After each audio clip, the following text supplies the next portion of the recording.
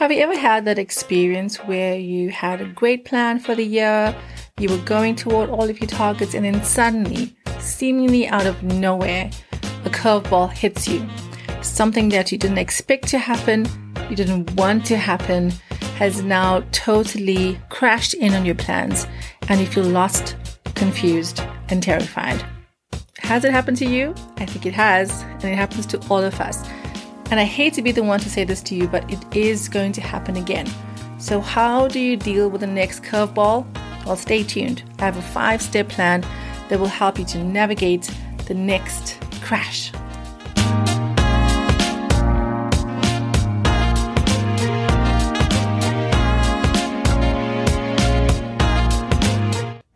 Hi, I'm Michelle Bernardi, the Wholeness Guide. And in today's episode of Wholeness at Work, I will be using my hard-won experience and my insights to help you to figure out how to navigate the next curveball that you face in life. And the curveball is something that you did not plan for. You know, we've always heard the line, life happens when we make other plans. And you would think that if you've lived for any amount of time, you know that we never really always have a linear path from plan to execution. There's always things that get in the way. There's always stuff we haven't even thought about. So why do we keep planning like these things are not going to happen? I think it's because somewhere along the line, we believe that life is still a fairy tale. Now, you know, I talk about the juxtaposition of fairy tale and adventure a lot. The fairy tale is something that we were born into. It was an idealized way of life where we're just waiting for the prince to come in and save us from a life of struggle. So in Snow White and the Seven Dwarfs, she waited for the prince to suddenly take her away from a life of struggle. And we think, I'm an adult. I don't believe in these fairy tale nonsense. Well, are you thinking when I have more money, then life will be okay?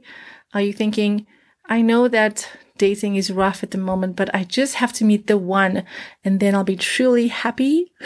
Do you see how this fairy tale thinking is very insidious? It's making us feel passive in our lives. So even though we try to plan and things go wrong, we still thinking that something else is going to come along and save us. And it doesn't.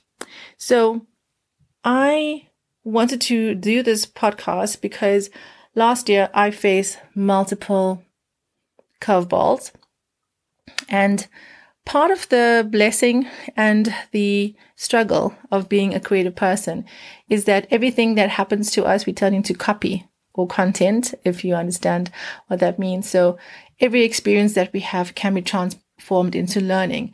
And I truly believe that that's how you transform pain into power. You have to learn from it. You have to take the lesson from it so that you get stronger. If we don't do that, we just become victims of the pain, and then we try to protect ourselves from the pain, and then we just don't live full lives. Let's firstly unpack the different types of curveballs, because curveballs are not all the same thing. They're different types of curveballs. And in my experience, I found 3 types of curveballs. Let's get into it. Number 1. The blind side. This is something that, like I said, comes out of nowhere. It kind of makes you feel like you are gasping for air. It's just something that happens suddenly. So a blind side is sudden. It's like getting a call from a family member to let you know that someone has passed away suddenly. Those are horrible calls. Those are things we never want to face. So sometimes when the phone rings, we worry that that could be the call that we are dealing with.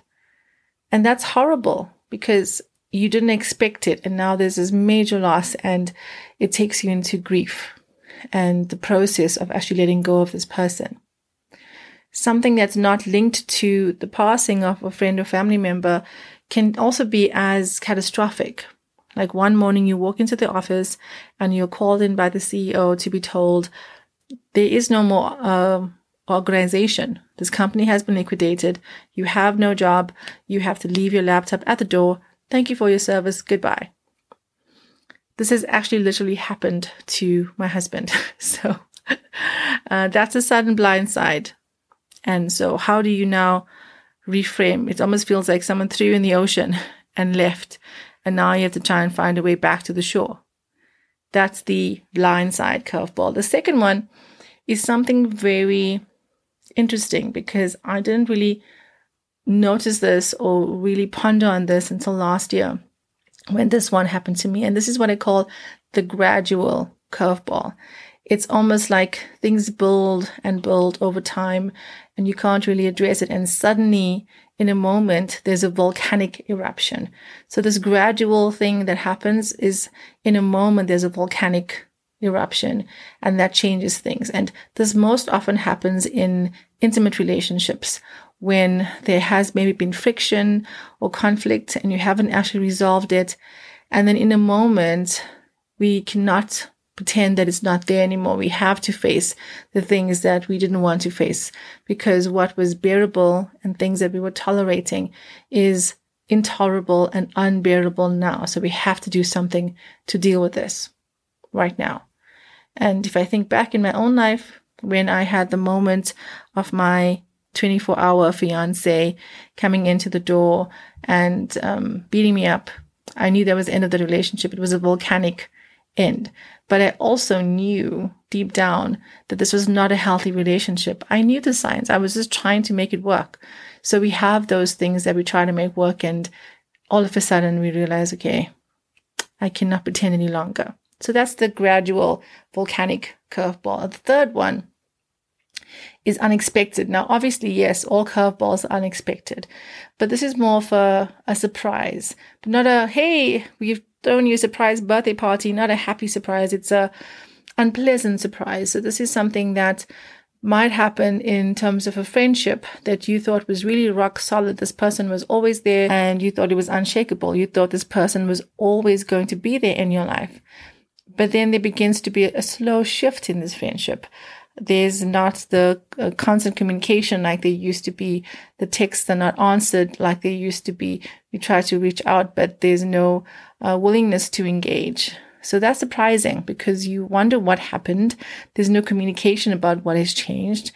And you realize, okay, I didn't expect that. I didn't know what to do. And this has been a very important friendship for me. So now there's a void there that I have to deal with. So those are the three curveballs that we can expect to expect. Like I said, you're never going to not ever have curveballs in your life. The blind sides, the gradual, unexpected, they're going to be in your future. I'm not a prophet of doom. I'm just telling you the reality. Plan for the reality of that.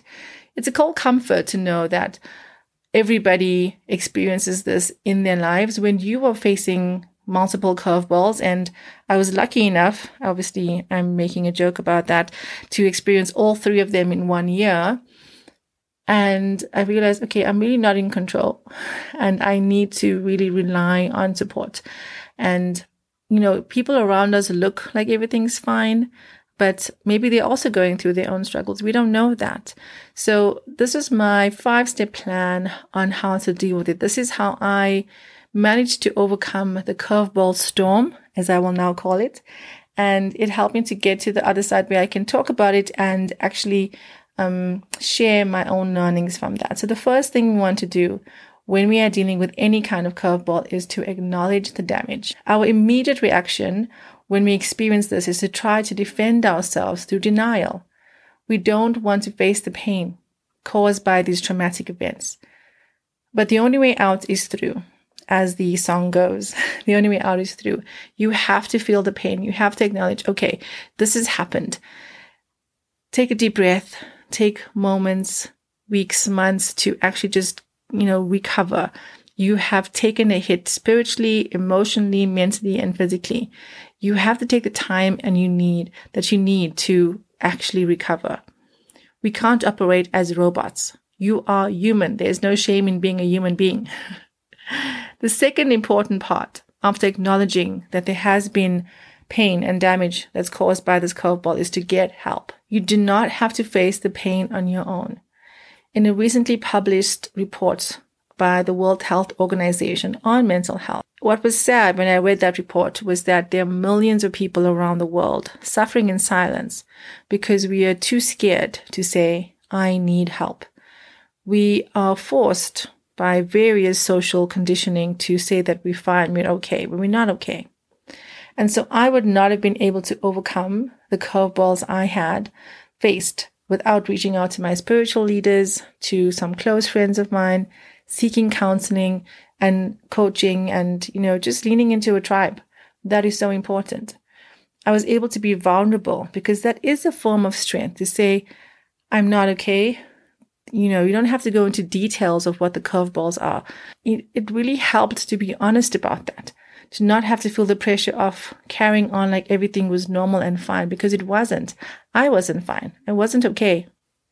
So after you've acknowledged the damage and you're starting to get the help that you need, we have to, number 3, lean into the course corrections that these curveballs can bring. It's not always that a curveball is going to introduce a course correction in your life, but curveballs often require us to pay attention to what's really going on in our hearts and minds. If we allow it, it creates the opportunity to refocus on things that truly matter. When I was facing those curveballs, I had to let go of some writing projects that I had, and it was not the end of the world. The only thing that happened was that it bruised my ego. I had to admit that I couldn't do everything I wanted to do all the time. I had to accept and acknowledge that I'm not just a business owner. I am first and foremost a whole woman. So I was acknowledging my wholeness, even though experiencing things that were threatening to make me feel broken. I had to remind myself that I'm able to overcome this. And surprisingly, the fact that I'd overcome adverse circumstances in my life, like coming out of a cult, I literally would say to myself, I survived a cult. I can get over this. And yes, I did say cult. If you don't know my story yet, I will leave a link in the show notes that you can watch my TEDx about that. But in acknowledging that despite these painful, horrible things that were happening, I was able to overcome that. I am a wife and a mom. These primary roles in my life are fundamental to my existence. They form my identity. So the business projects that I wanted to do, I had to drop them because I could pick them up again. I could write a book again in a couple of months. Relationships, on the other hand, core key relationships, require intentional and constant cultivation. So maybe there will be a course correction that comes from a curveball, and that will require you to reassess a long-held vision or an aspect of your purpose. If you've been going down a certain direction, a certain path, this is what we're doing together, and this curveball has hit you, and you realize, well, maybe what we're doing is not that helpful, it's not that healthy. Maybe we need to pause on what we're doing and just take stock of our lives and reevaluate our visions and our goals and our purposes. And that might mean that you have to let go of something you've been doing for a very long time. And that's something that my husband and I had to do, and it has been very difficult because the things that we do often inform our identity. It should often be where our identity informs our actions, but sometimes we get stuck in the middle. And when we have to let it go, we feel like we're a bit adrift because now who are we if we can't play this role that we've been playing in a certain community? Who are we when we aren't doing these activities on the weekend?